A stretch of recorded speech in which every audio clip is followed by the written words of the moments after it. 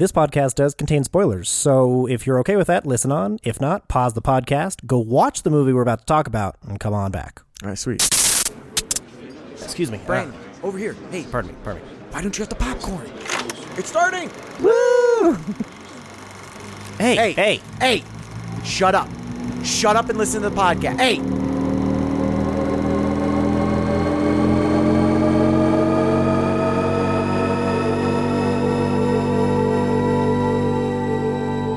There's a lot out there to see. This is what we watched.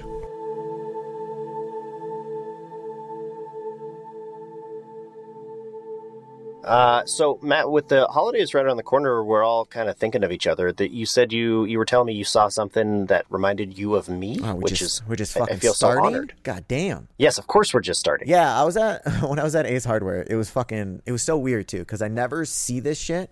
And then when I gave you a Reese's peanut butter cup from my fridge, you got so excited because it was fucking frozen or really cold. Right, yeah, because it's chilled, right? I never see that. Ace Hardware, but next to their register, they had an entire cooler, and like the bottom third were just a bunch of candy bars. And I was like, oh hell yeah. I was debating on getting one, but then I was like, nah, I don't care. I don't care enough. See, the problem if you get it out in the wild, you have to eat it right then and there. And I don't know if I'm always ready for that kind of commitment. I just like to have the option to have a. So you want to carry a cooler Reese's around with a ice cream bars? Well, that'd be cool. Candy bars. Yeah, that would be them, pretty just cool. for whenever possible, just in case. Yeah, and not like a giant one, just like a little mini, like I don't know, pouch, like a fanny pack, but a chilled with a cooler function. Mm. Yeah, totally. That's totally plausible. I see no problem with that. I'm glad, and I'm also glad that it's not super fucking weird. It definitely is. It definitely is. Oh, but that's that this was without podcast. saying. I got you. That's what we are. Yes, we are. And you know what we are? We are what we watched. We are a movie review podcast. We're for movie fans. We're for TV fans, and we're for those who like the scent of nice, warm candles. I'm assuming you have a candle. I can't see shit. I do not have a candle. I know. I do. Well, I do have candles, but no, I'm actually isolated. I'm trying to get in the most self-isolated room that I can, because we are, for those who aren't watching us, we're doing this over Zoom Teams, and I put myself in my closet because I thought it was the most soundproof room, and so I don't know how it sounds. I don't know if it's too loud, but no. So I'm currently looking at at my wardrobe, basically. Ooh, do you see thongs everywhere? That's awkward. That's well, I like to display them. I like if a certain event happened, then I put it on a placard and I write the memory down. Right. Give me one. Let me see. Let me hear one. The date and what happened. This one's a hot pink, and it is from September 3rd, 2012. This is. What was this one? I only put the date down, so I thought I'd remember. I don't know. I feel like this one was like I just got really crazy, and I started running through the halls of the school, and I got a bunch of hoops and hollers. In 2012, were you in high school in 2012? No, I was in okay, calm down. School. I don't know how old you are. So you were running through your college. Nice. Yes. I'm surprised you don't remember. You were the one encouraging me. Oh, I didn't remember being there. No. Yes, and also, I had to convince you to actually put a thong on because you wanted to do it streaking like a freak of nature. Oh yeah, that's right. That actually, I think, is the one that started the entire escapade of collecting these. Nice. I totally lost my train of thought now. So, yes, we're a movie review podcast. No, see, I don't have any candles in front of me, but what I do have in front of me is my notes about the two movies we're talking about. You and I both saw separately, which is sad because I both enjoyed The Boy and the Heron and Wonka. Heron the boy. Heron? There was hair on the boy. There was some hair on the boy because he shaved half his head off. It's true. So the boy and half the hair on his head. Uh, and I feel like both of these are better when you see them with people. So Matt, you saw Wonka with. I just want to jump right into quick reaction. You saw Wonka with a couple of our buddies. What was it like seeing it with other people? I mean, we have different. You and I have different like perfect movies and outings and stuff like that. I feel like I'm very much of a escapist, so I like disappearing into these worlds rather than viewing a movie made with a bunch of people. So it's fun to watch with people. It's fun to hang out with friends and stuff. But in my perfect world, I have an entire theater to myself, and I get to completely immerse myself into this universe. But you, and I've heard other people, it's not just you, but a lot of people like to hang out with everybody laughing at the same time or gasping at the same time. See, I just start like registering that there's humans near me. I don't know. I think it is just that communal thing. But with that, these worlds that were created with these two movies is definitely. I feel you. I wanted to be absolutely immersed inside. Like I wanted to live inside, and that's kind of how I feel every time I watch a Miyazaki film. Is I don't know. I've never been the biggest fan of his animated films. I agree with everybody that they're amazing and beautiful to look at. But my favorite thing about Miyazaki is like. I just want to crawl inside the frame and just live in whatever fantasy, fantastical, what was the word I read? Phantasmagorical world that he creates, and not necessarily have anybody else, feel that way that's sitting next to me. But that's how I feel when I watch a Miyazaki cartoon. Cartoon. I feel like honestly, it's pretty close to my review for at least Born the Heron. I thought, it was absolutely gorgeous, up there with one of the best, like most gorgeous movies that came out this year. Hundreds of frame of literally just like you could take screenshots all over the place and just like sell that as a painting, it was absolutely gorgeous. Absolutely. And I felt like the pacing for this one was a little bit slower than his other stuff. Like, I know they're all slower and like you get immersed, but I felt like the pacing for this one, like we watched very long takes than I don't remember the other ones, at least. And I didn't hate it. Like, I was fine. I liked it. It definitely was more immersive than any of the other ones. I did also see it in IMAX, so maybe that did help. I bet that did help. World, yeah, I imagine. Did you see it with English dubbed, or did you see it in Japanese? I did go with the English dub for this one. What? I know. Everyone, put your pitchforks and torches down. All right. No, give me a second because it's something that like I said, I want to see the whole screen. I want to see as much of it as I can, and visually again. I mean, even a second of distraction, anything that takes my focus off of the entire image and makes me focus on just one little bit of it, or unless other people are laughing and then you're like focused on them and you're like, oh, this is so great. Yeah. No, yeah. So I went with the English dub because I thought, let me just hear what they're saying and let me just watch the screen, and then I can go back and hear it in the original. Have you? The original voice? You've seen it twice? I have not. I have not yet. Oh.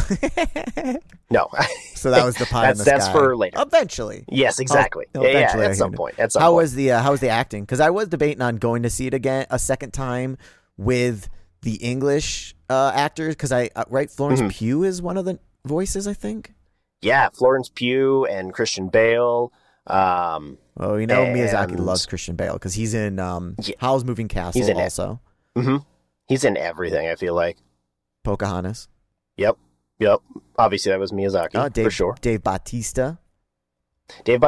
Yeah. So I think they all did really well. Holy shit! Dave Bautista, Willem Dafoe, Mark Hamill, Robert Pattinson, Florence Pugh. Damn it! Holy shit! And then other humans too that I don't give a shit about. It was a star-studded cast for sure, and I think they all did really good. I don't feel like was completely immersed in their performances. Like, I don't know that they were the most believable of characters, but then again, this is kind of a Miyazaki world, so believability is kind of left at the door, necessarily, you know, and I don't know, I feel like I've seen better, or I've heard better acting performances through different dubs. But I mean, frankly, even the Japanese version, it was the voice acting is fine and everything. Obviously, I can't, you know, it's kind of harder for me to really tell the exact, like, oh, they said this line very nicely or whatever. You can still get the emotion, but the emotion comes more from the animation than anything. You still can, like, there is emotions that will leak through no matter what language you're fucking speaking. You generally, absolutely. If it's good, you can tell, oh, I'm sad then. I'm supposed to be laughing then, you know, shit like that. But it's not about that. It's about the universe that you're in and the story and everything. What do you think about the overarching story? Were you really into the dad banging his dead wife's little sister like a year after she died? Like maybe a year after she died? Well, she was having a kid a year after they died, I believe. So. Right, exactly. So, I mean, well, that's just when she got pregnant. Who knows how long they were sleeping together. I wasn't thrilled, honestly, about the story itself. I know after doing some research now that this is a very personal Miyazaki film. Like, this is taking elements from his life. Yeah.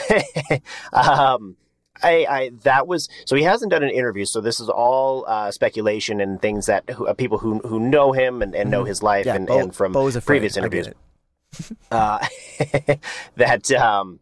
his dad did work in a factory making glass, and that they did move out of Tokyo during the war. But his mom didn't die, so she was a huge influence, but she didn't die when he was a young age. I don't know if they actually his parents got divorced or not. But this is very personal to him, and I could definitely feel that. Like you said, it was definitely a little bit slower to kind of get into the world than other of his films, where I feel like it's very, very little setup and then just all world. And hey, how are you going to react? And let's go explore this world together, and then we'll reveal character and backstory at the same time. And this was much more of a classic setup and backstory and understand who you are, and then we transition off into this fantasy, you know, dreamland world. But what I don't know if the only thing I saw to support this is the kid. I don't know if Mahito hit his own head to Mahito, if he hit his own head just to get out of going to school because he hated it, or if he wanted to make his injuries look, you know, worse than they were, or if he was actually trying to kill himself. And nothing that I've seen kind of supports a theory that I don't think that he meant to injure himself as bad as he did, and then all of the events that we see take place in, you know, the fantasy world are just basically a fever dream and didn't actually happen. And that's something I feel like Miyazaki does really well is no, this is a crazy world, but these events did take place, and it's not all just in your head. And that's how I felt with this one. I mean, yeah, I think I took it as he was just trying to get out of going to the school, you know, whether it was injury, he doesn't have to go because he's like hurt and stuff, or they're like, holy shit, this place is dangerous, you shouldn't go back, or whatever. I imagine it was him trying to just, because it felt like the whole thing that they were like, accept your new life, and he was just like fighting it from tooth and nail from the beginning, which is understandable and everything. And frankly, it was weird that the whole thing was like, no, you have to call her your mother. Like, that's the whole moral of the story. I was like, this is weird, that was kind of strange. Looking around, am I the only one that thinks this is weird? But I loved, though, they had possibly one of my favorite characters. For some reason, well, let me say first, the seamen came through, and I thought those were adorable, and I was in love with those, and I was like, oh, this is the cutest thing I've ever seen. Those were pretty great. Yeah, right. And then they roll in the pigeons. What was it? I forgot the... parakeet. Was it? Oh, parakeets. That's what it was. The flesh-eating parakeets, and I fucking love those so much. And I could have followed around the the parakeets just for an entire movie. There's a lot of birds in this fucking yes, in this one. The main story, one of the main arcs was birds are evil. All birds are evil. That is true. I do share that sentiment. Fuck birds. That's hilarious that you call them semen. Right? Well, I mean, that's the thing. I was like, oh, they're adorable little like ghosts. I don't know what these are. And then when the person in the was like, oh, they're going up to be people. I was like, oh, they're semen. They're definitely. Yes. The bubble blobs, they're called wara wara. Yeah, that's what it was. Nah. That took me a second to find. Nah. Yeah. I love that. That's so funny. And then the pelicans ate those, and the adorable soldiers. I thought those were some of the funniest designs in the entire thing. Is just like their eyes going in two different directions, and the way that they're all just kind of like still. Their heads don't really move. I got a lot of joy out of that. One of my favorite parts. The kid was good in it, but I liked the birds in the universe better. Yes. I like the grandmas. All being like little like protection tomes and everything. I thought that was great. Yeah. But I'm not really positive. I know they wanted to get more power from the great whatever the architect, whatever they were calling him. It's also been a couple weeks since I've seen uncle. it. It was not yesterday, so I'm not. So moving on. If you would like to, if you think that The Boy and the Heron was the best animated feature, you can vote now. On our Golden Globes Awards ballot. Check the link for descriptions. It's also on Facebook and Twitter. Oh, is it officially up? It is officially up, yes. Did you send me the official ballot? I gotta go hunt believe this I down? did, yes. Damn it. Yeah, you do. God, yeah, I gotta you go do. on there. Our Twitter, it sucks. Sucks over there. It is pretty lonely, so everyone should come and say what a great job I did on this ballot and what their thoughts are in everything that I post, and come interact with me, because what is it? What is there on the Facebooks and Twitters? What do you post? What do we post sometimes? Yes, we collectively we post every episode that comes out, or nearly every episode that comes out. We post a little. Hey, come check this out. Here's the new thing. And then just some articles here and there, or some videos that we collectively find interesting and pertaining to film, video, and television. Nice. Well, there's a lot of memes and shit too, right? I feel like there's also true. I feel like there's a lot less memes. That wasn't supposed to be a bad thing. Other things, but I'm a huge fan of the one where I'm attacking you guys in the Jurassic Park. Oh yeah, in the Jurassic Park one. Yeah. I do enjoy those as well. Those are some of fun. I think one of the best ones that we've done is the next goal wins. That one I really enjoyed. I honestly, I couldn't see your face for a sec. I saw Luke's, and then I was like, "You just did Luke and nobody else? Like, what's going on?" Oh, that's perfect. I blended in beautifully. I try and find that. That's some of the more fun I have with these is I try and find our expressions like that match the poster, that match the actual actor I'm gonna dub over, and that's. It doesn't always work, but that one worked pretty seamlessly. Yeah, that one was good. I like it. Yeah, that one, and like you said, the Jurassic Park one. That one I laughed to myself quite a bit. Speaking of a completely different topic, so you know how annoying it is that we can't get like numbers necessarily off of Netflix specifically. Netflix just gives out their like top 10. Oh, this is the most watched, and half the time we're like bull fucking shit. Right. They are officially going to start putting a report out that gives the amount of hours of Netflix engagement report. Finally. Yeah, so they put the first one, official one out.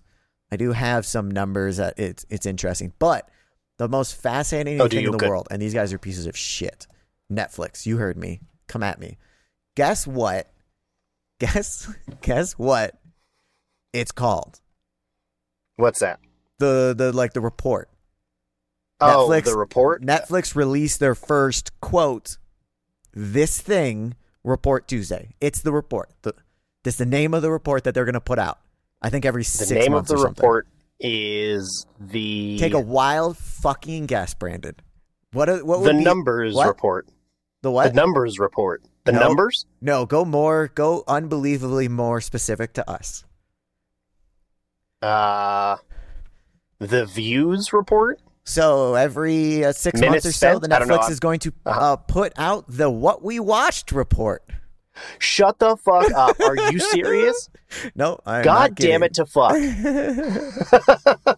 No. I know, no. it's unreal. We Can have you- to contend it's with so that weird. now? It's so weird. Oh, God damn it. Yeah, the What We Watched report.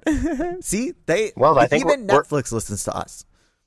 Absolutely they do. They're scared of us. That's what And they're doing. They will be That's sued. a classic tactic. Absolutely. By somebody. By somebody. Not me. I would say, hey, we'll get Sammy on that. So Thanks, Sammy. supposedly, over the last since hours viewed from January to June of 2023, I have at least a list. Great. It's unbelievable. Because I saw the list. viewed I saw thing- that they were going to start releasing the numbers, but I can't find the article myself. So I'm glad that you found it and have it. So lay it on me. Do you What want do me we to got? send you the article? Yeah, eventually. I'd like to at least just see where we're at. But all right, hit me with some numbers. Hit me with some what we watched numbers. All right. So first off, in 6 months, the number one is The Night Agent season 1, and also most of this is understandably now that when you think about it, because I think when they group it together, most of it's TV shows. Yeah, it's got to be. Because I don't think they don't go individually episodes, they go as a whole. So, the whole season 1 of The Night Agent was viewed 812 million hours. Holy shit. That's a lot of hours. I know, right? How long yeah. is that season? Fuck. Yeah, I don't know. And then Ginny and Georgia, whatever that is, season 2, that was next. But there's a huge drop down. So maybe I'll watch The Night Agent because the next far down is only 665 million. So it's like, what, 150 million views less? Wednesday season 1's up there. The first movie is The Mother? Is that it? Is that a movie? Maybe. I know Mother is a movie. Oh, yeah, it is. No, Yes, it is. Yes, The it is. Mother. The Mother with... Wow. Uh, Wow. Jennifer Lopez. Yeah, so that's the first, that's the right. highest movie it looks like is The Mother with 250 million hours viewed. And this movie Wow. does not look fantastic. No offense, Jennifer Lopez, if you're listening. You're still attractive. But it's popular. But it's very popular. Yeah, so, there's some good, interesting. I'll look through it some more. Knives Out. Glass Onion was 143 million hours. Yeah, that's the other thing is I'd like to see the numbers of how many different accounts were watching this. Not just the total minutes, because that would help me, contextualize how many people are actually watching this, not necessarily how many times did they watch it. I feel like that would be a more accurate representation of. So, but then again, so box office okay. also is inflated as well. So again, I'd rather see ticket sales than numbers. No, but you don't want to see ticket sales. You want to see individual ticket sales. You want to make sure there isn't a handful of people going to see it 50 times. That's the That's the same thing. Yeah, you're right. It is the exact same thing. That is absolutely, I think, again, a more telling thing of how many people saw this first, and then the Inside Baseball number in stat analysis in me wants to know, yes, okay, then how many repeat viewers were there? So you're thinking And if then, there's yes, more repeat, it's better? No, maybe. Because in theory, somebody watches it once, loves it, goes, holy shit, you've got to see this. I'm going to watch it with you. Then they get their other person to watch it, or they bring their friends over, and then they watch it again. So now you want to find out of everybody in that theory, watched it. You want to know who it was recommended by from somebody else, and that increases that person's love of it because they recommended it to somebody else. Yes, that would be a cool stat. That would absolutely. Oh my god, that would be an amazing stat. Did you see this? were you the first one to see this, or were you recommended? Was it recommended to see this? That would be a fantastic thing to see as well. So this reminds me of something that Kyle has always talked about, and this has been a long thing in our lives. And I feel like you would also have a boner for this. Absolutely. I don't know if you have thought about this before, but he has a fantasy that like when he dies, he in the afterlife or whatever will get a goddamn gigantic fucking book of stats. Amount of time, everything to the point of like how many times he's pooped, how many times he peed, like all that stuff to the point of like another thing that we think would be cool is how close were you to somebody else that you met later in life previously? Like, it's so crazy. In this book, it says, Jeff and I, all our families went on vacation in Myrtle Beach in the same time, and we were in the same city and never knew. Shit like that. Yeah. Yeah. Yes, that would absolutely be one of my wish list items right before I get plunged down to hell. That would be fucking fantastic. I would love to see those kind of things. And for no real reason, just because those kind of statistics, those wild things, are interesting to me, and I couldn't tell you why. I love that shit. Yeah, no, I get. If I have the ability to, I would love more stats, but I don't. I don't know. You know me. I'm in the advanced stats for football, EPA and basketball and everything. Mm-hmm. I saw somewhere, I think it might have been online, a post saying like, wouldn't it be incredible to know how close you were to death? Like how many times you almost got hit by a bus, or how many times like a serial killer walked by you, or as a kid, right? Like that would be macabre for sure, but also again fascinating to know. I can definitely tell you the closest I've been to being like paralyzed or damaged. I was drunk on a trampoline in Florida, and I did a backflip because I was like, I have a trampoline when I was a kid. I can do backflips. It was so fun, but I was so drunk. And I went too far, and I flipped over, and I literally landed on the bar, like my neck. I could in the next morning, and to this day, I can feel like the metal across the top part of my neck. But I was drunk as fuck, so loosey goosey, and I was literally perfectly fine. I just stood up and I took a nap. I slept that night on that trampoline too. Oh, of course you did. It was so comfy. Honestly, weirdly at the scene of the crime. I've never slept an entire night on a trampoline. I've either gotten too stiff, too cold, or just been like, I'd like my bed now, please. See, that's like hammock camping. I hammock camp nonstop, and most other people don't do that, but I fucking love it. And I sleep so nicely in my little fucking swinging cocoon. In my cocoon. Yeah, I think a hammock is fun for about 20 minutes or so, and then I'm like, if I have to get up to pee, I'm screwed. If I need another beer, I'm fucked. Like, I can't get out of this thing. Oh, so I've not mastered the art of getting in or out. If we trained and you practice going in and out of hammocks, you'd be fine then. I think so, because I find them once I'm cozied up, I think that they're extremely comfortable. So yeah, once I got some practice in me, I think I'd be fine. Nice. I'd be on the hammock train. Choo choo. Everything is holy shit. Everything that's on the top of this list is Ginny and Giorgio's from 2021. Everything else is 2022 or 2023. And then way down, we get to another 2020 Outer Banks season 1. That's way down in like 33rd. Oh shit. So it's really new shit. Ain't nothing before. Which is also insane to me. You would think that the older shows would be, having been around longer. No. It's not total minutes. It's hours watched from January to June. Oh, only from January to June. Hours. Yes. Oh, copy. I thought it was total. No. Well, I mean, it's total between those 6 months. Yeah, right. Yeah. Yeah. No. Now I want the total. Now I want. That's the other thing.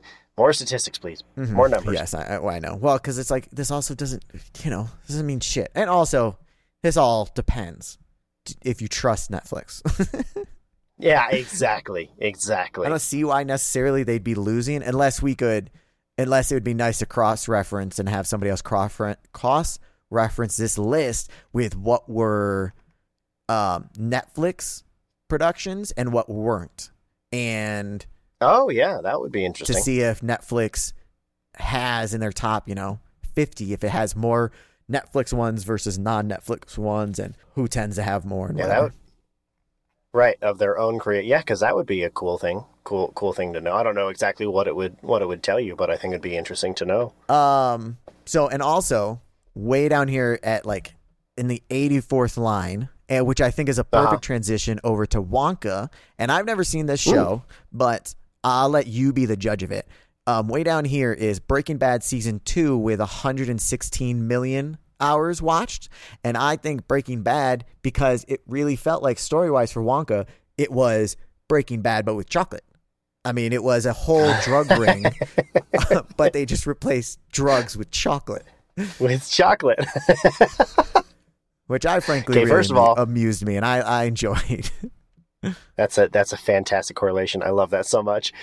First of all, how dare you? You need to see Breaking Bad. Go watch that right now. Nah. Second of all, that is absolutely the correlation of that is we need to make a hardened criminal. How does this hardened criminal take over this territory? Well, by disposing of his enemies. Right. I mean, you've got the junkie cop who gets paid off. Right. Exactly. The watered down chocolate version of it. You've got the cop who's paid off in drugs, chocolate. Yep. And he was getting instead of like deteriorating into like a drug addict, he was getting fat into a drug addict. Right, just bloated. That was great. Which I thought was funny. Yeah, plenty of he's going to be met with an accident, and then yes, of course, had to make it humorous. Yes, an accident meaning he dies. Right. Yeah, overall, honestly, I thought it was definitely a kids movie. But sure. I mean, I thought I had a good time. I was going in with, I don't know, I didn't have too much expectations. Frankly, I thought it was going to be popular. So I was kind of going in the mindset with that, but I mean, we'll get into more nitty-gritty, but overall, I thought the story was good enough. I mean, I'm not here for all the like tiny this happened because of this happened and this happened because of this happened, because it's a kids movie and the universe made sense, and I had a really good time.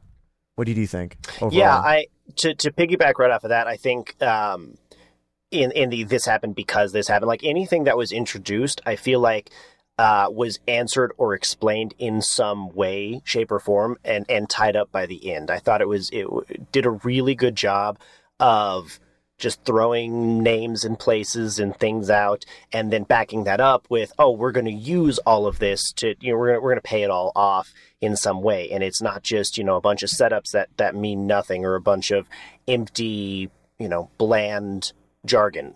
I thought that was very smartly done. I will say I think I might have liked this more than you did. Just right off the bat, I thought it was absolutely delightful, and a wonderfully uplifting film. I also went in with pretty low expectations, and I think was blown away by what I saw. Did you see either of the Paddington movies? Yes. I've definitely seen one, because, fun fact, literally the Paddingtons are one of Kyle's favorite movies. He fucking loves them. Oh, that's awesome. And, yeah. So I've definitely seen one, and one is, it definitely makes sense that they are made by the same person, or like the same director. Mm-hmm. Was it written by, or was it directed by the same dude that did Paddington? Because it's got the same feel. Directed by the same guy. So yeah, it absolutely. So I haven't seen either of them. Oh, really? But I've seen Snip. I know, which is insane to me. Because people just rave about it, and I guess maybe for me it's like Avatar for other people is like, because it was so popular. I'm like, oh, I'm not gonna like it just because you say it's popular. Oh, I understand. And so I guess I've just stayed away from them. I will not be watching Breaking Bad because I'm told I'm supposed to love it. Oh God, I'm so sad. I'm so sad for you. It's so amazing. I think I'm good. But I mean, anyway, it's a kids movie. Wonka, don't get me wrong. go in the same mindset as like Wonka. But yeah, you'd enjoy it. Yeah. Yeah, I believe so. I'm sure I will. And after seeing Wonka and absolutely loving it, I'm sure I'm going to enjoy, at the very least, the Paddington series. Interesting fact that Paul King, the director, said he didn't want to do a third Paddington film because he's like, I left it. I'm happy with where we left it. I'm happy with where the character is.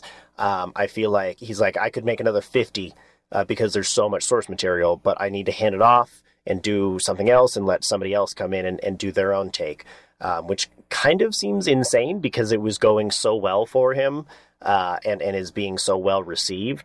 But to see him transition into a different intellectual property and just knock it out of the park, in my opinion, of what a reboot should look like and what a reboot should do, or a prequel should do, I think was absolutely stunning. We'll get to that in a second. I'm happy that he did step away from Paddington when he started to feel that, because I feel I think it's important that it's like, if you don't actually enjoy it to the extent, maybe you don't have to like love it absolutely, but as long as you don't hate it. I think the perfect example is that Game of Thrones, those two, the writers or whatever showrunners got sick of it, but instead of leaving and just letting somebody else do it, they like fucked up the end. And so I'm very glad that he is stepping away instead of just being like, oh, let me force out one more movie because it's so popuper. Right. No, that is a great way to put it, for sure. But so like, it's interesting that you say that about this is how a remake or whatever. What even is it considered? It's a prequel, but it's a prequel, and I would consider it, I guess, a reboot of the franchise, because I would assume that they want to do more than one of these and kind of take the character towards where the Gene Wilder character ends up. I can't fathom them not doing another one, even whether they want to or not. Because I'm predicting it's going to make a lot of money. That's my prediction. Yeah. I agree. So I would consider this a reboot, but definitely a prequel. A prequel of source material that this movie doesn't really have much to do with the source material, except for this is who the character will transition into eventually. So, which is I think that also allowed a lot of artistic liberties to kind of come through and say, we know where they're going to end up, but how does it start, and how does he transition, and where did all of these kind of things come from? I think it was an interesting choice to make. Yeah, it felt quite different from the other version of like Wonka and everything in that version. It felt very, very different, which I'm fine with. Like, I wasn't like, oh my God, I can't believe they didn't, copy the same mannerisms. And, if they hypothetically over a bunch of movies able to turn this guy realistically into what we saw here, into what we have seen before, that would be very impressive and it'd be cool to see. But he didn't feel exactly like that these two movies were like super same vibe to me. Right. And that's interesting you say that, because King does mention that they use a lot of the Gene Wilder's movements and mannerisms that aren't necessarily even in the book, but they used his mannerisms and kind of leaned into it, like the way he kind of stumbles around a little bit, the way that he uses his cane and that gets stuck, or certain things like the scratch that, reverse it, that's a 1971 film centric thing that only happens in that medium and not in Roald Dahl's book, which is interesting. But Roald Dahl, we were recently talking about him. Also true. And I think that Roald Dahl is definitely, if he was alive, I'm curious to know what his opinions of all of this would be, because I definitely likened this to 2022's Matilda. I think it absolutely, that remake of last year's Matilda was fantastic. I had low expectations, wasn't expecting to enjoy it, and came out going, oh my God, that was so much fun. And this was very much the same. Again, same kind of IP, same original author, and just has that lighthearted feel. and yet also deals with real world themes and real, problems and class warfare, basically, but in a very digestible way. Yes. I don't know. I don't know anything about his old stuff or what the original is or the book or whatever the original material is. I'm not really positive. Mm-hmm. And the other thing I thought, which from like just the character himself of Wonka being just such a showman, such a performer, and not just a salesman, but, like, hey, how can I make this the most fun for everybody and fun for myself to sell chocolate? And I was like, oh my God, what is this, The Greatest Showman? And then I come to find out that the production designer was the one who designed The Greatest Showman. That makes sense. That seems, I can see that. And Nathan Crowley also, I meant to look this up beforehand to be prepared, but Nathan Crowley also worked with Christopher Nolan on some things as well. So this production designer definitely knows what he's doing. Yeah, I mean, frankly, mention the award, Oscars and whatnot. I mean, if production design is not fucking on that list, this is where I would say if the production design is not get nominated for an Oscar, that's a shame and that's disgusting because it was I totally unfucking believable.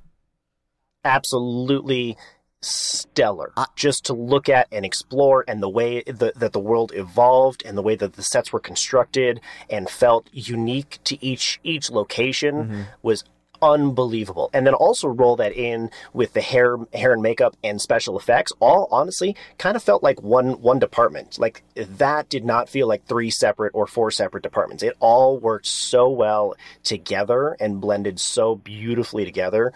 I want to rave about this one. I really liked it. I agree. I definitely agree that I loved the production design beyond belief. There are a couple things. Well, but anyways, the production design beyond belief. Going into this movie, if we were to be like, who do you think's going to win production design?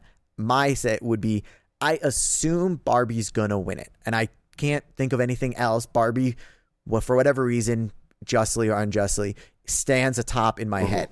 But when I walked out of this one, I was like, ooh, I'm not sure. Now, is it just recency bias because I saw Barbie a long time ago and I just watched this and I had a good time?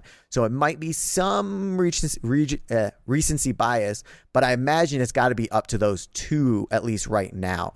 But beyond hair and makeup and everything, even to props, because we love the props. Motherfucker, I want his briefcase that makes stuff. If someone could make me that, yes, I would die for that. And every single candy that anybody ate in the entire movie, every single one looked fantastic. And I would love one absolutely. Of each. Right? I honestly, yes, I want the chocolate itself. I want the treat, but I would take a fucking rock, a little ceramic look-alike for each one of those things. Yeah, well, they look so satisfying. Incredible.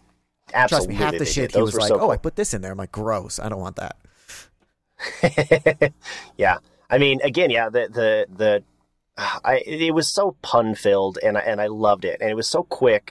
And I only saw this last night. So I wish I could have written all things down. Like his ingredient list is like, what was it? Tears of the Yeti. And like, like the thundercloud storm, which, like in a bottle. Well, like, also that was, I didn't realize because he said, it was so clever when we were watching him make it. Then he held the button for lightning.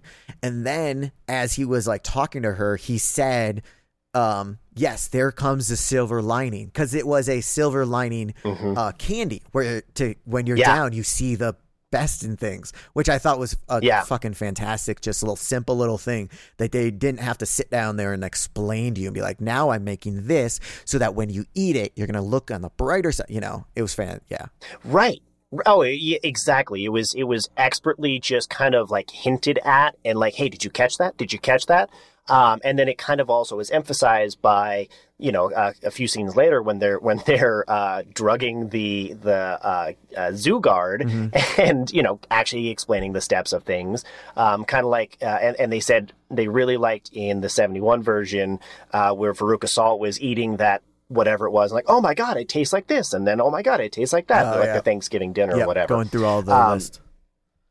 Yeah, exactly. But like this one was more fleshed out and you got to see, I guess, the reaction in real time and not just someone sitting there or standing there and just kind of explaining what it tastes like. Like, you got to kind of see all of this. Yeah, and I thought it was a clever way of doing perfect it. I liked example. it. Very, very clever way of showing instead of just telling. And it goes into one of the things that I don't know if we've talked about it on here, but if you make animated or even kids movies, you have to like sneak adult shit into it.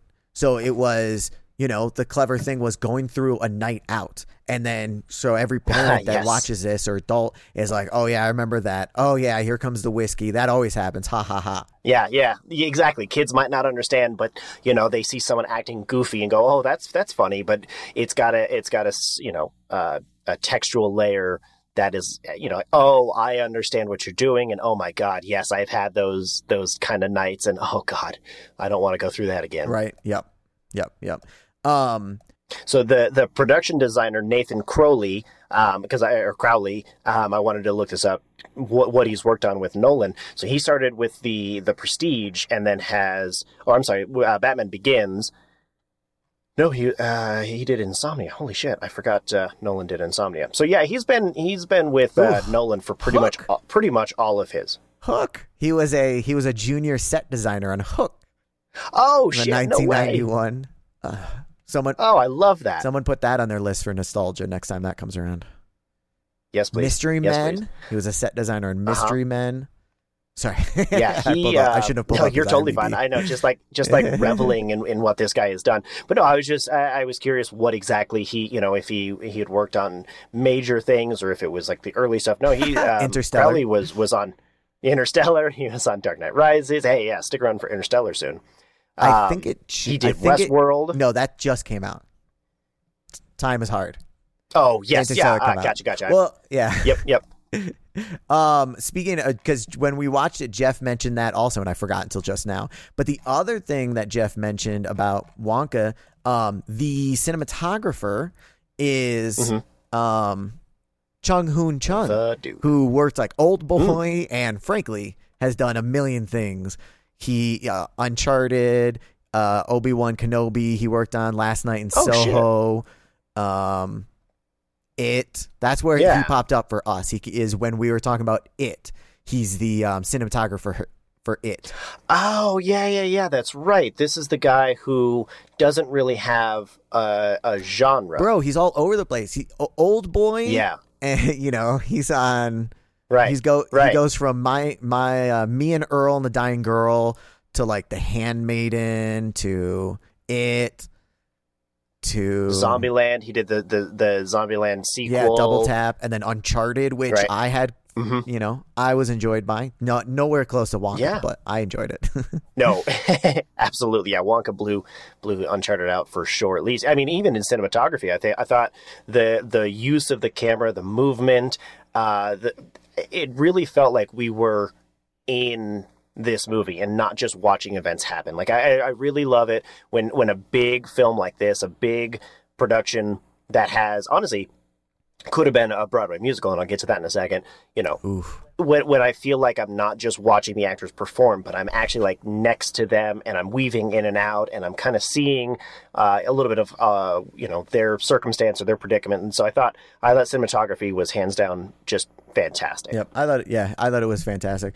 The last thing I do want to mention, I wrote down something about the story and the writing. I was like, this Brandon better be so fucking happy that they literally walked you through at the end. This person did this, then this person did this, then this person did this, and I'm like, Brandon's got to have a boner right now. I was yes, through my tears I was smiling very very much, like, oh my god, thank you. Do you want to, since you mentioned the singing, do you want to talk about the singing before we talk? Because I imagine there's going to be a lot of like, because we'll go through all the actors and there's famous people and whatnot and how everybody did. But singing might be, if you want to talk about the music that was in this one. Yeah, so I think that the score, I mean, right from the get-go, it paid homage to Willy Wonka. And I was like, oh, okay, cool. So it's going to be subtle, these little things.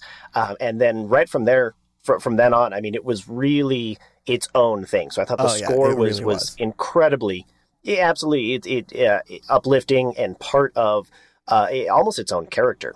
The songs I feel like were incredibly original, very again, kind of like Matilda, where I wasn't expecting it to be this much of a musical, but I was so game for it once we kind of, I was gonna say it was way more musical than the first one. Yes, absolutely. Yeah, the first one only had a handful of songs, and this one was a song every, I don't know, 20 minutes or so, which I was think every 20 minutes? I think it's quicker than that. You think so? I mean, how long was the freaking movie? It was like 2 hours. So was there only 8 songs, I guess? Yeah, I think there was. There was only like 7 or 8 6 songs. Okay, cool. 6 songs. And one of those being the one from the original. Oh my god, I can't think of what it's called now. World of Imagination. That reprise was perfectly placed. They teased that shit so long until the end. Every time it started a little bit, I was like, oh wait, no, we're doing a different thing. Here we go. Oh no. Not that I was that wasn't necessarily upset, but every single time, like, because I felt like they did the opening for that song 3 or 4 times throughout, and I was like, yeah, whatever. I do agree. Yeah. And it was like, okay, cool, here we go. And then, but I like you said, I wasn't like disappointed. I wasn't angry. It was subtle enough. And then it was like this little buildup. Like, I'm going to give you a taste and then, oh no, I'm going to retract it. I'm going to give you a little bit more. And then, oh no, now you really want the thing. And when I finally give you the thing, it's going to be, beautiful. And I think the songs, besides that reprise, I thought they were very original and very fun, very funny. But my main gripe with this, and really my only thing, I wonder if it's the same thing that I have. Go ahead. Oh, I'm so excited. And honestly, it's not even just solely with Wonka. This is just with 99% of Hollywood musicals. They just... Hollywood is notorious for using the clean studio recording track played under actors lip syncing, and it just, for me, it creates this kind of disengaged, hollow, and at times almost soulless just moment. Because I feel like music should be felt as well as heard, personally. And honestly, if Wonka had been able to pull that off, I'm looking at you, Les Mis, 2012's Les Mis. I'd be tempted to rave about this nonstop, but it's just the studio recording bits. They kind of felt a bit too clean and a bit too distance from the set. That is not the same thing. I disagree with that. I personally, okay, cool. I didn't like the singing in Les Mis when they did that. Thought it sounded like shit. I thought it was a good experiment, but in Les Mis, I don't think it was perfect. I'd rather I want the clean. I want the clean version where like it's crystal clear, the best it can be. Personally, like obviously layer it into the universe, but I'd rather put shit over top of it necessarily rather than hear a imperfect recording. I can go down the street and listen to some live music. I'm not the live music guy personally. When I go to live music, I listen to a song and music that sounds worse than the stuff that I like. You know what I'm saying? It's like, okay. I love it when I hear this, this person belt it or Adele belt it. And then you like show up and it's still good, but it's like, okay, give me the sweet, the studio suite version, Okay, right, the clean version where she actually hits the note or whatever it is. Yeah, no, I hear where you're coming from with that. I just personally don't share that exact same sentiment. And like I said, 99% of musicals do this, and some pull it off a little bit better, and some pull it off not quite so well. So I feel like this is kind of somewhere in the middle of that. And it's, like I said, not even a gripe with just this movie alone, but that was probably my biggest problem. Understandable. My biggest problem was Timothy Chalamet could not really sing, which it wasn't it wasn't awful, but he definitely was the worst singer in that group. I think they did a good job of him doing not necessarily, he never belted anything. There was very rarely that big song, but he had a good style of much more speak singing than actually hitting long notes and everything like that.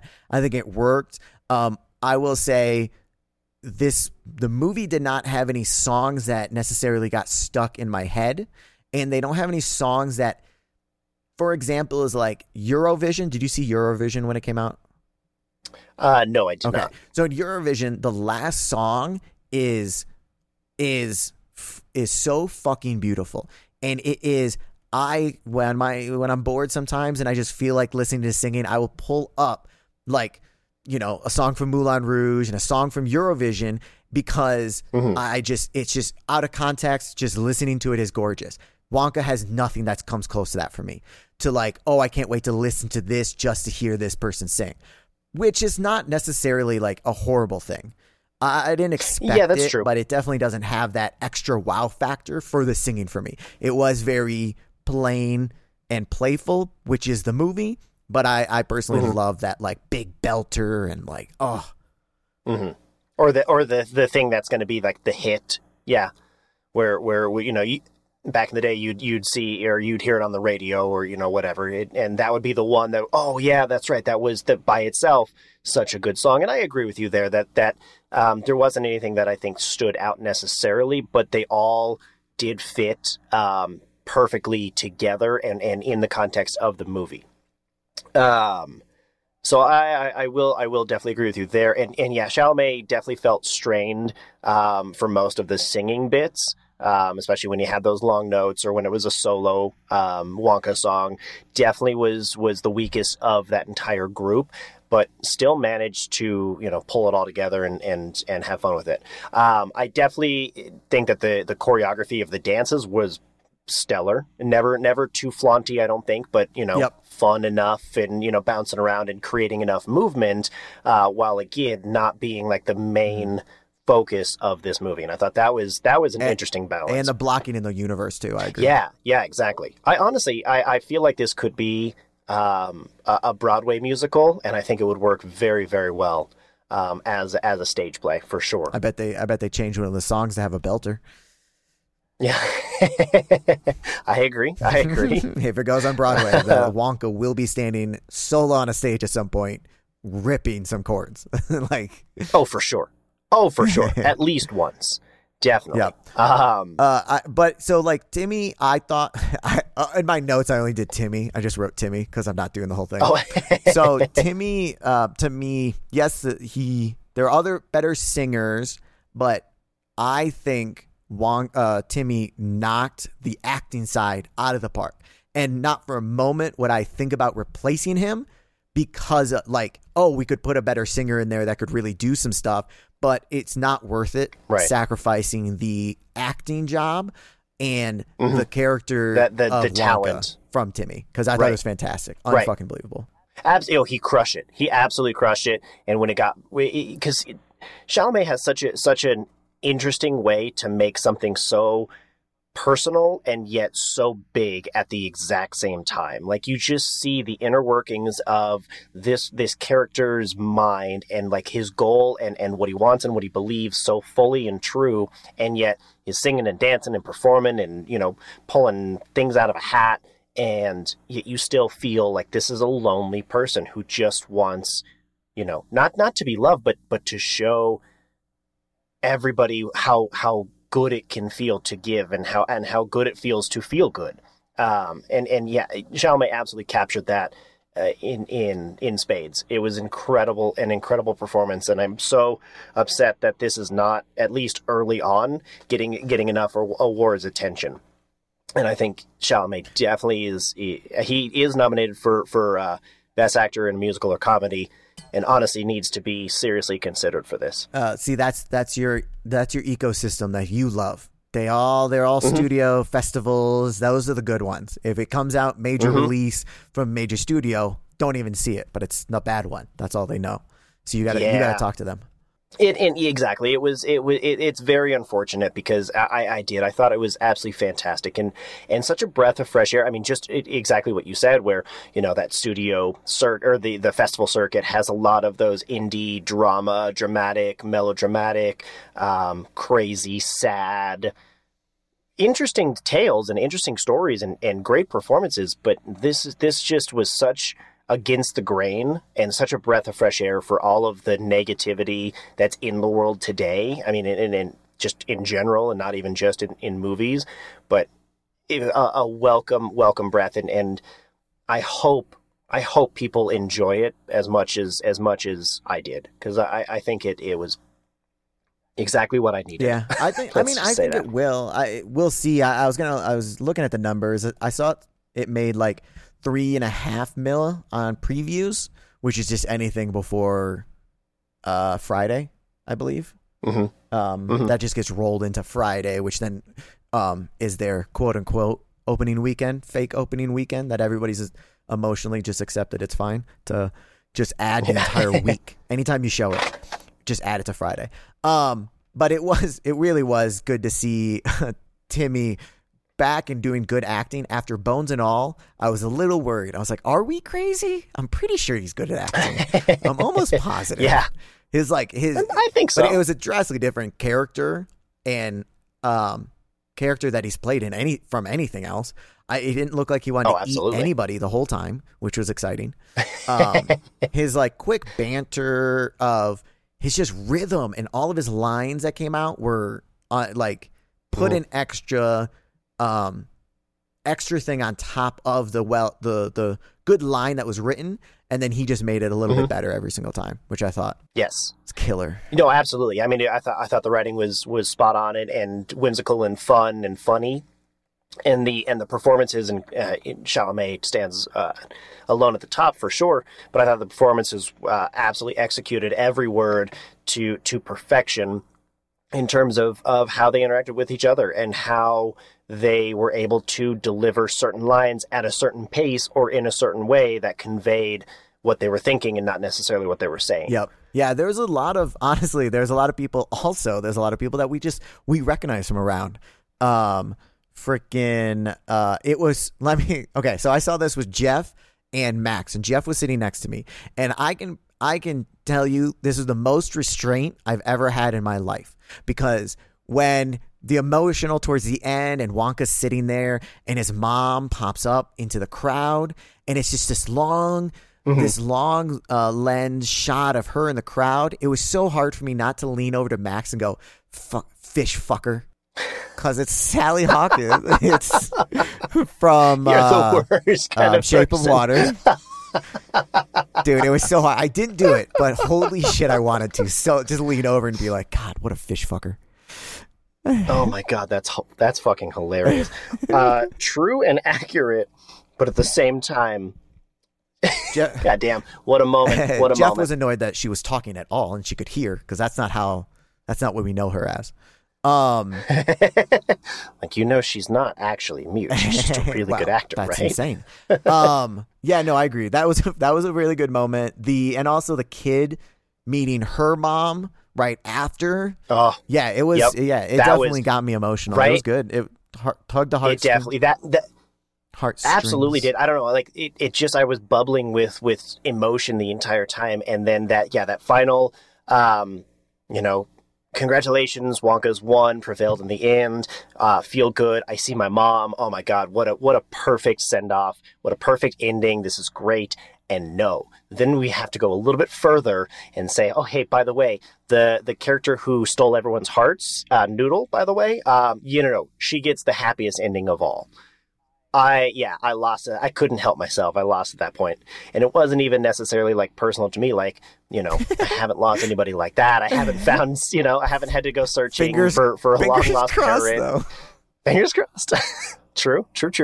And yet I could still feel, I still was able to feel that empathy and feel what that character, felt in the moment, and just having her friends around her and having this new family, and then transition into family that she didn't know existed, was just all of this overwhelming sense. And let me find Kayla Lane, the actor who played Noodle, just crushed it. I mean, I think Noodle was the perfect blend of the straight man in this crazy, kooky world, especially, juxtaposed next to Wonka's insanity, and then also the surrogate for the audience. So just kind of like, like watching, like, what are you talking about? A little orange man that's not even, that's not a thing. And just like the deadpan behavior that she had. but also just with such heart. That was clever also because we know about it. So like we're like, oh, this is going to be hilarious when she sees it. Like we're waiting for the kid to see the Oompa Loompa. Yeah. And that, and honestly, that moment, that meeting moment wasn't as big as I would have liked it to have been. I wish that her seeing him or her meeting him would have been a little bit bigger and a little bit more exaggerated. Speaking of the Oompa Loompa, I think Hugh Grant just was. I was so skeptical when I saw that first teaser trailer with Hugh Grant as. I was like, oh, this is going to be weird. It's not going to work. He's not the right person, and he crushed it. Absolutely knocked it out of the park for his role. Yeah, I thought he was fantastic. I thought their chemistry back and forth was good. Do you know on set if they did if Hugh Grant was there and they like went back and forth? Was it all completely like sound booth that Hugh Grant was never even on set? I was wondering if they were if he was talking to air, if he was talking to a puppet, or Hugh Grant just got really like into a ball and they just like taped him so he would be the correct size. They made a little doll. That's what it was, and they just had him voice box out of it. No, they called him Roll. They called him Rolled. I see what you did there. That's good. Yeah. But yeah, Hugh Grant did good. I agree with that. There was also our girl from Empire of Light was in it. Mm-hmm. Yes, Olivia Colman was fantastic. Was Mr. Scrubbit? Mrs. Scrubbit? Yeah, Mrs. Scrubbit or oh whatever. God, what is her name? I thought she was. Yeah, Scrubbit. That's what it was. I thought she was good. She was definitely way overacting, but I imagine that's it fit the world. Yes, but she was fine. It was very over the top, but it was over the top in the way that it needed to be. Like because it was such a fantastical world, much like Miyazaki's fantastical world, needs to be a little bit over exaggerated and over the top to kind of fit that style. The only way that Wonka would have made sense, in my opinion, is if everybody else was, a little bit over the top, a little bit exaggerated, for that emphasis and a bit of a caricature instead of everybody being, very on point and realistic and very touchy with accents and everything. I thought it was actually a very good choice to have it be such a caricature for each character. I did find the answer that no, Hugh Grant says that he couldn't be on set because he was too big, obviously. So he was in a tent nearby with the helmet on. Size, but I just took that as I'm way too famous for this. Oh, I'm too big for this. Yeah. I mean, would you consider him a bigger name than Timothée Chalamet or Olivia Colman? Yes, but it mostly probably depends on where you are. England, 1,000,000%. Which I also am. I haven't even looked at it, but I would bet my life that this is mostly shot in England. Because there's so many, because I watch British, random British TV and shit. There's so many small British like actors and comedians that snuck into roles. Like I was showing you before, Phil Wang. I know him. He was the couple that got married. He was the Asian dude in there. And beyond, that's right. That's that guy. One of the rich chocolatiers was a Matt Lucas, who he's a comedian in England. Tom Davis was the one that was in love with Mrs. Scrubbit. God, I don't know why I want to say Mrs. Schmidt. Olivia Colman. I guess, yeah. But I trailed off, and I don't remember what the original topic was. Oh, Mr. Bean is also in it? Yes. Oh, my God. What a perfect choice as well. Just what a great face to express whatever it is you wanted, and just again over exaggerated for such great effect. When I literally went, oh hell yeah, that he was in there. I don't remember exactly what I said. It just was like, yes, something like that. I thought it was good. Thank God it was nearly empty, but oh my God, it was. Yeah, I rave about this cast. I think Keegan-Michael Key was perfect, and again, just that perfect mix of goofy and kind of zany and again, just this like drug addict who will do whatever right. His providers want. And the very beginning, like when they turned him, the song and everything was about chocolate, which obviously if we associate with drugs, but then it was also like weirdly sexual too. Yeah. Yes. So just a little bit. I wonder where that came from. I mean, as far as the cast goes, and I wonder if it's because a lot of them are just, I don't know if it's more that they're all just fantastic actors and this is lightning in a bottle, or if it's because this cast has kind of worked a lot together. King works with a lot of these same actors a lot. Like on the Paddington films, Sally Hawkins, Hugh Grant, Tom Davis, even Patterson Joseph was in one of the Paddington films, but his role got cut. Yeah. So King was like, "Hey, I want you in a role that can't possibly be cut. So let's get you in a higher up position in this." And Patterson Joseph was Slugworth.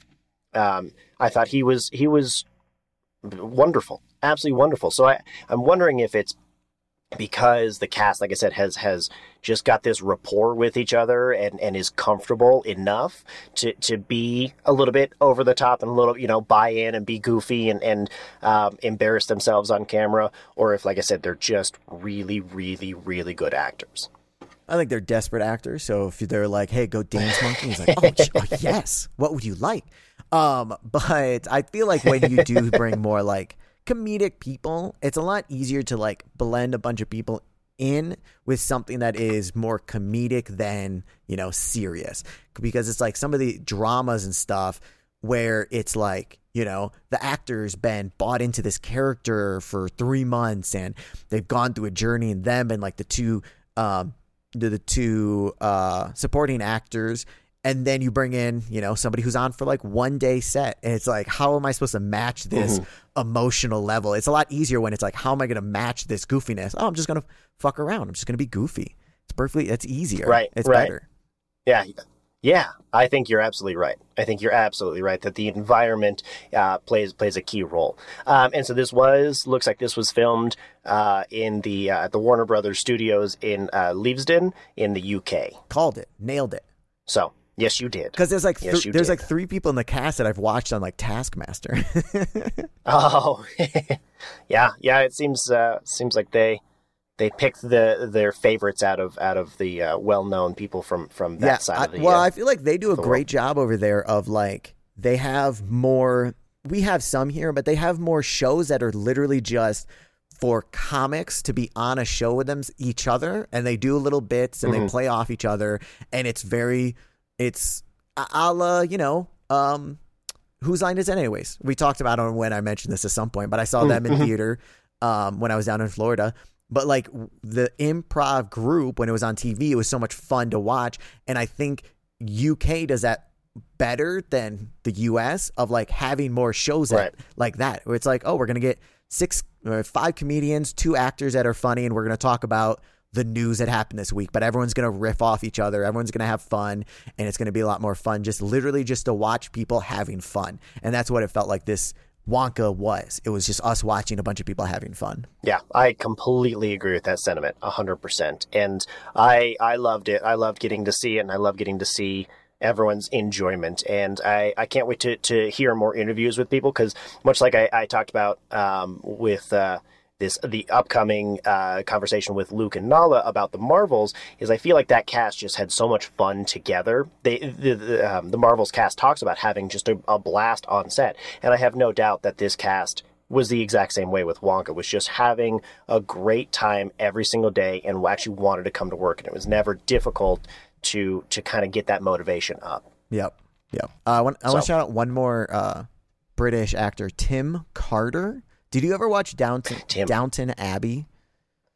I did not. Okay. I have been told it's fantastic, but I wanted to shout out Jim Carter as well. So please go ahead. He's Mr. Carter on Downton Abbey. Oh, well, that's funny. I imagine people watch this and then he popped up and they're like, oh, which I think is clever. Oh, and absolutely, I think is a great little. Hey, don't forget, where you know these people from. Looking through this, I know Noodle, obviously Wonka.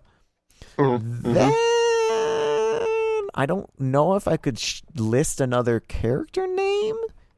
Mrs. I'm Scrub glad it, I looked it up because Slugworth, right? Scrub it, Slugworth, and Chief of Police are the only ones who I could probably pull out of the top of my head if I hadn't looked. And I'm just glad I did look because I totally forgot Slugworth's character name. Oh, Slugworth. I see. You were talking about some dude, and I wasn't positive who it was. And then you said he played Slugworth, and because I'm me, my initial reaction was like, "Oh, he was in Harry Potter." Because there's a Professor Slugworth, I believe. Right. The potions, yes. dude. But now I see there's a character named Slugworth. Very much so. Well, because Slugworth was in the original Willy Wonka, the movie, that was the rival chocolate competitor. Oh, yes. I believe. Yep. I remember that now. Yeah. That's clever. I did not realize that at the time. Yes. Again, part of the immaculate homage package, basically, I think that they did. My shout out for Jim Carter was just, I want his voice. I love that deep baritone, and I want it. Oh, I agree. Was that just was that creepy? Less Jim Carter and just more pervy. Yeah, I definitely went Buffalo Bill on accident. Yeah, I was going to say, I don't think you went deep enough on the skin, or it gets the hose again. No, that went like Swedish. Now I'm scared. What the hell happened? On the way towards grades. So obviously, I can't fathom them not making a second one off of this. I totally agree with you that there's no way that the second one isn't at least being talked about. I don't know if it again would capture the same magic, but then again, if it's the same director and crushes it like he did with Paddington 2, anything's possible. All right, Brandon, the production company, the director, what's his face, goes, "Hey, Brandon, can you please at least give me an outline of number 2? Which direction should we go? What do you want to do?" Ooh, I would love to explore how all of the Oompa Loompas come to work for Wonka. I would love to see that arc start, and kind of like how Wonka starts building his empire against more than just these 3 kind of zany competitors. Foreign cartels. Yes. Okay, I can see that. I'd like that. That wouldn't be bad. I'd be fine. Yeah. I'd be fine with that. So I've got the job then? Oh, no. Oh, fuck no. Oh, damn it. You suck. Shit. We watched that one short that you did, so we did not like it. Sorry. Oh, that's hurtful. I do, speaking of character arcs and storylines, I just want to shout out that I think the heart of this really came from the decision to go with something that King talked about in an interview, because he was interested in how to explore someone who is virtually anti-greed, like someone who doesn't like kids who are greedy, whether it's they want all the chocolate or they want all the attention, to the adults and the competitors who are want all the money, obviously, and all the profits. And I think that it was an interesting way to kind of just explore that character and that character's inception of where it all came from. I agree. Do you think, and I don't know the answer, I'm going to see if I can find it. Do you know how much of that giraffe was CGI? Brother, fucking Jeff and I were like, was that real? Was it not real? We don't know. After Last of Us, hey, anything could be real. Nothing could be real. Maybe it was an elephant. I don't know. Because there were definitely some times I'm like, that is the most expressive giraffe I've ever fucking seen. I went, oh wait, there is CGI for that. It's got to be. The giraffe had. Did you notice? Giraffe had like a holy horn shit coming out the middle, which I thought they always had like the sides, but it was like it had some like real bump on it, the top of its head, so violent. I imagine when they're swinging their heads and attacking each other, that's gotta hurt like hell. Yeah, that giraffe was fun. Yeah, no, I mean all of it. God, there's just clever little bits everywhere. I liked it when he rolled into town and quickly lost all of his money. Yeah, the giraffe, the giraffe stuff was funny. I thought it was hilarious that the zoo security guard ended up in love with the vault security guard. That was hilarious. Oh yeah, what a great twist! What a great touch that was. Oh, that was fantastic. Yeah, it was Yeah, I had a good time the entire fucking time. Unless you have something else, you want to do some ratings? Nah, let's rate the movies. Rate the movies. Are we going to do The Boy and the Heron and Wonka? Yeah, why not? We talked about both. Let's do it. Sweet. Give me 1 sec. I'm ready. Yeah, you can go ahead. All right, so why don't we rate The Boy and the Heron first, or Heron, or whatever the fuck. I'm going to not, you know what, it's getting a point down now because I don't know how to pronounce the goddamn title. The Boy. Das Boy. And his hair. No, I think it was a classic Miyazaki film. I enjoyed it overall. It was weird, it was wild, it was imaginative, it was gorgeous to look at. But it just, I don't know, it left me kind of wanting more, and I don't know why exactly. I don't know if it's because I missed out on the Studio Ghibli impression when I was growing up, and that's why it just didn't blow me away, or if it's, I don't know, because maybe I'm not the target audience, or I just missed quite the overall point of it, or because it was so personal to Miyazaki, it wasn't for me as relatable. I just didn't. I guess maybe I expected more out of it. So, even though it was fun to look at and I enjoyed it, I think I'm going to give it a solid 7 out of 10. 7 out of 10. Okay, 7 out of 10. Yes. I mean, I'm not Yes. that crazy far apart from you. I think I'm going to go with a 7.75, which lines it up for me with Fantastic Mr. Fox and Teenage Mutant Mayhem. Because I thought both of them it was absolutely gorgeous. I liked being in the world. I definitely could watch again, but definitely has, for me, problems. Story problems. The sound also in Boy and the Heron was really good. Also, I thought the whole soundscape. But yeah, so I'm gonna put it at 7.75. Match Ninja Turtles, which is another one that looked gorgeous, had a lot of fun, but it was kind of a kids movie, and it could definitely have been improved. So 7.75. Yeah, I hear you. Boy in the head on. Who Do down? you Who on? Bald head. The bald head nice. boy. Fucking bald head boy. Fucking bald head Heron. boy. I'll go first for Wonka. Also. Okay, cool. I also like to, as I just did with the last one, is match it with other ones that I also had a lot of fun. I really enjoyed this one.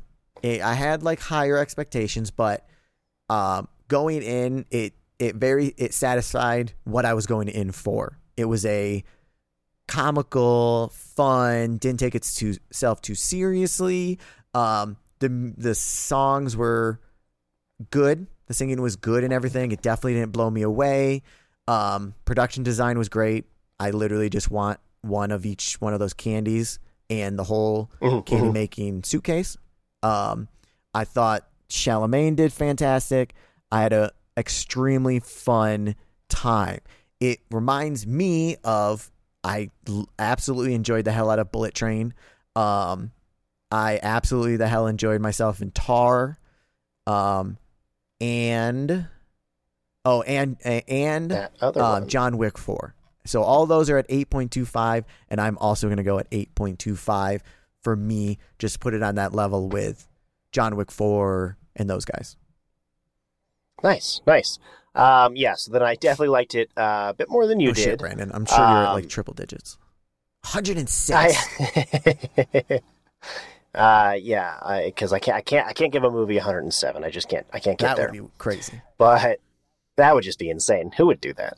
No, I honestly, it was adorable. It was pure delight from start to finish. I thoroughly enjoyed it. I thought it was comedic in the places it needed to be. I thought it was a little bit more dark in as a good brevity kind of breath.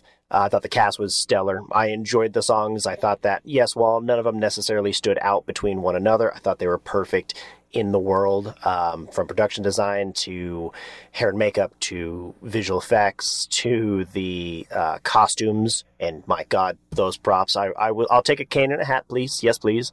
Oh yeah, that's right. The cane also was badass. That cane was amazing.